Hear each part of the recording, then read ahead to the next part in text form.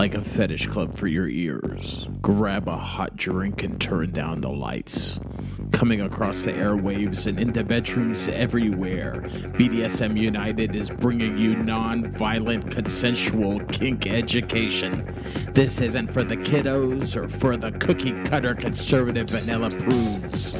We'll be talking bondage, discipline, dominance, submission, sadomasochism, and more today on this BDSM United podcast. I'm Primal Piggy. Thank you for joining me for part 3 in our Identities and Roles in the BDSM Lifestyle series. Today, we're talking about leather identities and leather family dynamics. The leather community started around the 1940s, 1950s, having strong roots in the gay biker community and the old guard.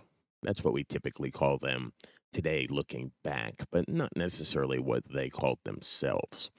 They're considered part of the BDSM culture because of their kink and their S&M practices. Most leather traditions come from military protocols and rituals. These traditions can vary depending on the region and the size of the leather clubs and leather communities. This has been a cause of debate because not everyone agrees with certain traditions that saying that some practices are romanticized versions of leather. Modern BDSM practices are romanticized versions of leather. With BDSM becoming more mainstream, a lot of the traditional leather community don't necessarily claim to be part of modern BDSM culture. In the late 1970s, lesbian S&M leather clubs started showing up in bigger cities, one of the largest being Leather and Lace. It was also a support and social group. They also had a code of conduct that they adapted from those old guard training that they received from local leathermen. While at its start, it was only gay men, BDSM in general here we're talking about. Now under New Leather or New Guard, leather is often considered pansexual. It also includes straight people, and there are women, there are femme and non-binary members as well. Because we're not leather ourselves, my submissive and I, who run this podcast, we wanted to pull from some resources from people who are part of the leather community. Master Tano on FetLife explains different degrees of a leather family. You can find him on his profile on FetLife with MasterTaino, Master Tano. It's not always a group of people living in the same house. It's much more than that. It's about being loved, respected, and feeling they belong. Quoting Master Tano, the community. Many of us like to refer to the leather community or any of their subcultures as leather family. In this community, we feel like family because we're among like-minded individuals who share a lot in common with us. Others as well see a segment of the community as their family. For example, the members of their leather club, their leather organization, or a leather event that they have all attended. Our closest friends. It's very common for us to refer to our closest leather or kinky friends as our leather family as well. People who have been with me alongside my journey and whom I consider brothers and sisters, but they do not belong to my formal leather family. When we're with our closest kinky friends, we are family. The households. There are many of us who live together in a household as a family. In Master Tano's case, it's him and his slaves. They're a household and a family. Other households in the leather community are integrated by commonly 3 or more people who are partners among themselves. Sometimes there's a couple who brings in a third as part of their household. Sometimes there are 2 masters with several slaves. Each person does it in a way that works for him or her. And there's nothing that bars just a couple to consider themselves a leather family, a backpatch leather family. And this is something that is being seen more recently.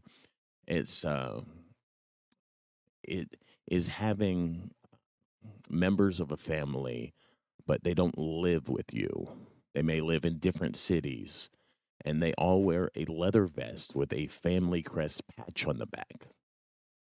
Not all of these types of families have or wear patches, but there's a trend in that direction. Miss Tori on FET explains what a leather family is and how they really encompass what a family does for each other. You can find her on FetLife at MSTORI, and this is quoting her. Claiming to be in a leather family or house is a fad these days. There were a lot of people using the term to describe very similar structures, but since the people themselves aren't leather, then in Miss Tori's opinion, they cannot have a leather family or a leather house. They just have to be a family or a house. With this fad has come a big watering down of the concept. A lot of people are just forming cool kids clubs and calling them family. But when the shit hits the fan, these people are not there for each other. Often, these types of families don't even survive the inevitable politics and infighting that occur within all families, biological or chosen. Leather families, however, are groups of leather folk who have sworn to treat each other as family, to be there to take care of each other through life's up and downs. When you say that someone is family, that means that you'll uh, move them into your house if they wind up on the streets, that you'll be their caretaker if they're ill. This tradition stands from the fact that so many people in the LGBTQ plus community have been abandoned by their biological family and have had to band together to care for one another. Leather families sometimes live together, in which case they're referred to as a household. Some leather families have a core household as well as an outside family members. Some families consist of 2 or 3 houses. Most families have a hierarchical power structure with one master or more leading the entire family. That doesn't mean that everyone in the family is a slave to the head of the family, just that they defer to the head of the family in regard to family issues. The head of the family is usually also the most senior member, the peacemaker, and a mentor to all of the family members. And trust me when I say it's not as ideal as it sounds. Again, quoting Miss Tori, it's rough. Leather folk are not some sort of elevated humans. We're normal people with normal weaknesses, and we screw things up and we hurt each other sometimes. Miss Tori's leather family a, is a bit non-traditional. It's not the family X where all have a patch on our vests and get together for Sunday dinners, though sometimes she wishes it could be. Some of her family members don't even know each other. Some people that she considers family might not even realize that they hold that station in her life. Miss Tori goes on to say, whether I consider someone family or not boils down to these 2 questions.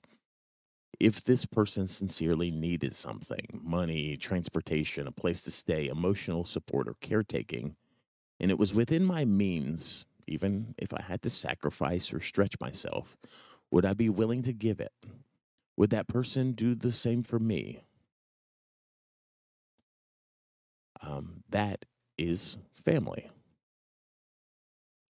Um, when my family fell apart, my slave had a psychotic break, my house flooded and was condemned, all my possessions were destroyed, both my cars blew up, and I wound up homeless during one whirlwind of a 3-month period. Quoting Miss Tori, a couple within a very busy life of their own would make a 3-hour round trip every month for 6 months just to take me out to dinner and let me cry. She says that is family.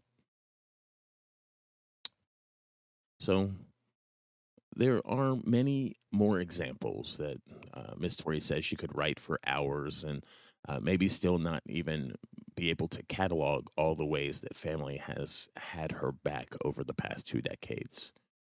She goes on to say there are houses that are open to her. There are homes, um, they are homes to her that she could knock on the door at any time of any day or night without any forewarning and could be welcomed with open arms for as long as she needed to stay. There are people who would put me on a plane or a bus if she needed help getting to those doors. She says that is family. She said nothing is perfect and nothing lasts forever. The big problem with leather is that it does get romanticized. It's easy to get hurt. People have done bad things. People have failed to come through when they should. And sometimes um, they've been too far in the hole to be able to give back. So, in the spirit of not romanticizing leather, there are those examples to consider too. Leather is about a lot more than leather family, but there's a reason that's the part you hear about so often. So when we're writing about the leather community, uh, the L is always capital, much like when we say the old guard. It's a way to show respect to the community and to honor the elders. When writing about roles and identities, leather is always first and capitalized. The dominant top identities or roles are also capitalized, much like in BDSM. And the submissive and bottom identities or roles are always lowercase. So if we write leather boy, which is a submissive role, we capitalize the leather and lowercase the boy. Or leather daddy, we capitalize the leather and daddy. Let's look at a few of these. Leather top. A person in the leather community that does or leads the leather bottom during a kink scene.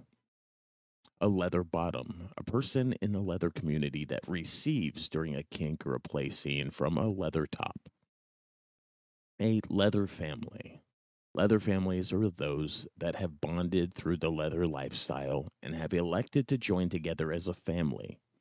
Traditionally, a leather family shares some common protocol and rituals, and a person becomes part of the family by invitation.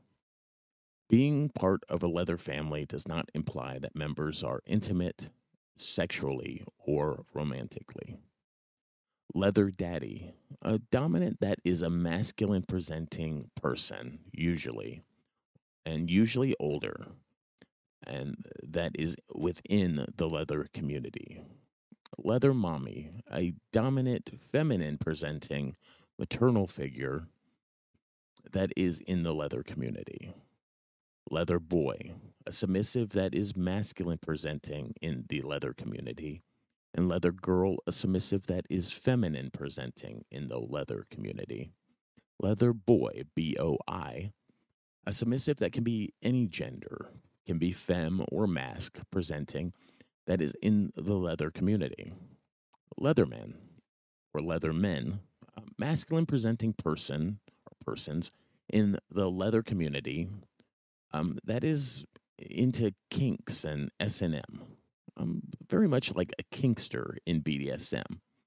This is more of a role than an identity. And on the flip side, leather woman, a feminine presenting person in the leather community, much like a leatherman, that's into kinks and S&M. Again, more of a role than an identity. I'm Primal Piggy. Thank you for joining me on this very fascinating look at the leather identities and leather families. You can find all of our resources at www.bdsmunited.com. It was a joy bringing this information to you today and talking with you about it. Be sure to look up Miss Tori and Master Tano on FetLife. You can find their profiles there and read their resources and read resources by those who are a part of the leather communities and leather families. Again, we're not, but we are a BDSM educational resource, and so we definitely want to include and be inclusive of leather because it plays such a huge part in the formation of our BDSM culture, and also they are part of our BDSM culture today. Thank you for joining me today. It was a joy talking to you, and I'll talk to you again soon. Before you go, head on over and visit our friend Nookie at datingkinky.com. She's been a longtime supporter and friend of Whips, Chains, and Duct Tape, and she's built a very inclusive service that is Dating Kinky. Built by kinksters, for kinksters, poly, queer, trans folk, and anyone not quite vanilla, and it's free. But also check out a Plus membership. It gives you access to 9 books, 3 online classes, and over 250 webinar replays. That's nearly 400 hours of kinky education. Plus membership is an amazing deal. You also get access to amazing features like voice and video chat. That's datingkinky.com.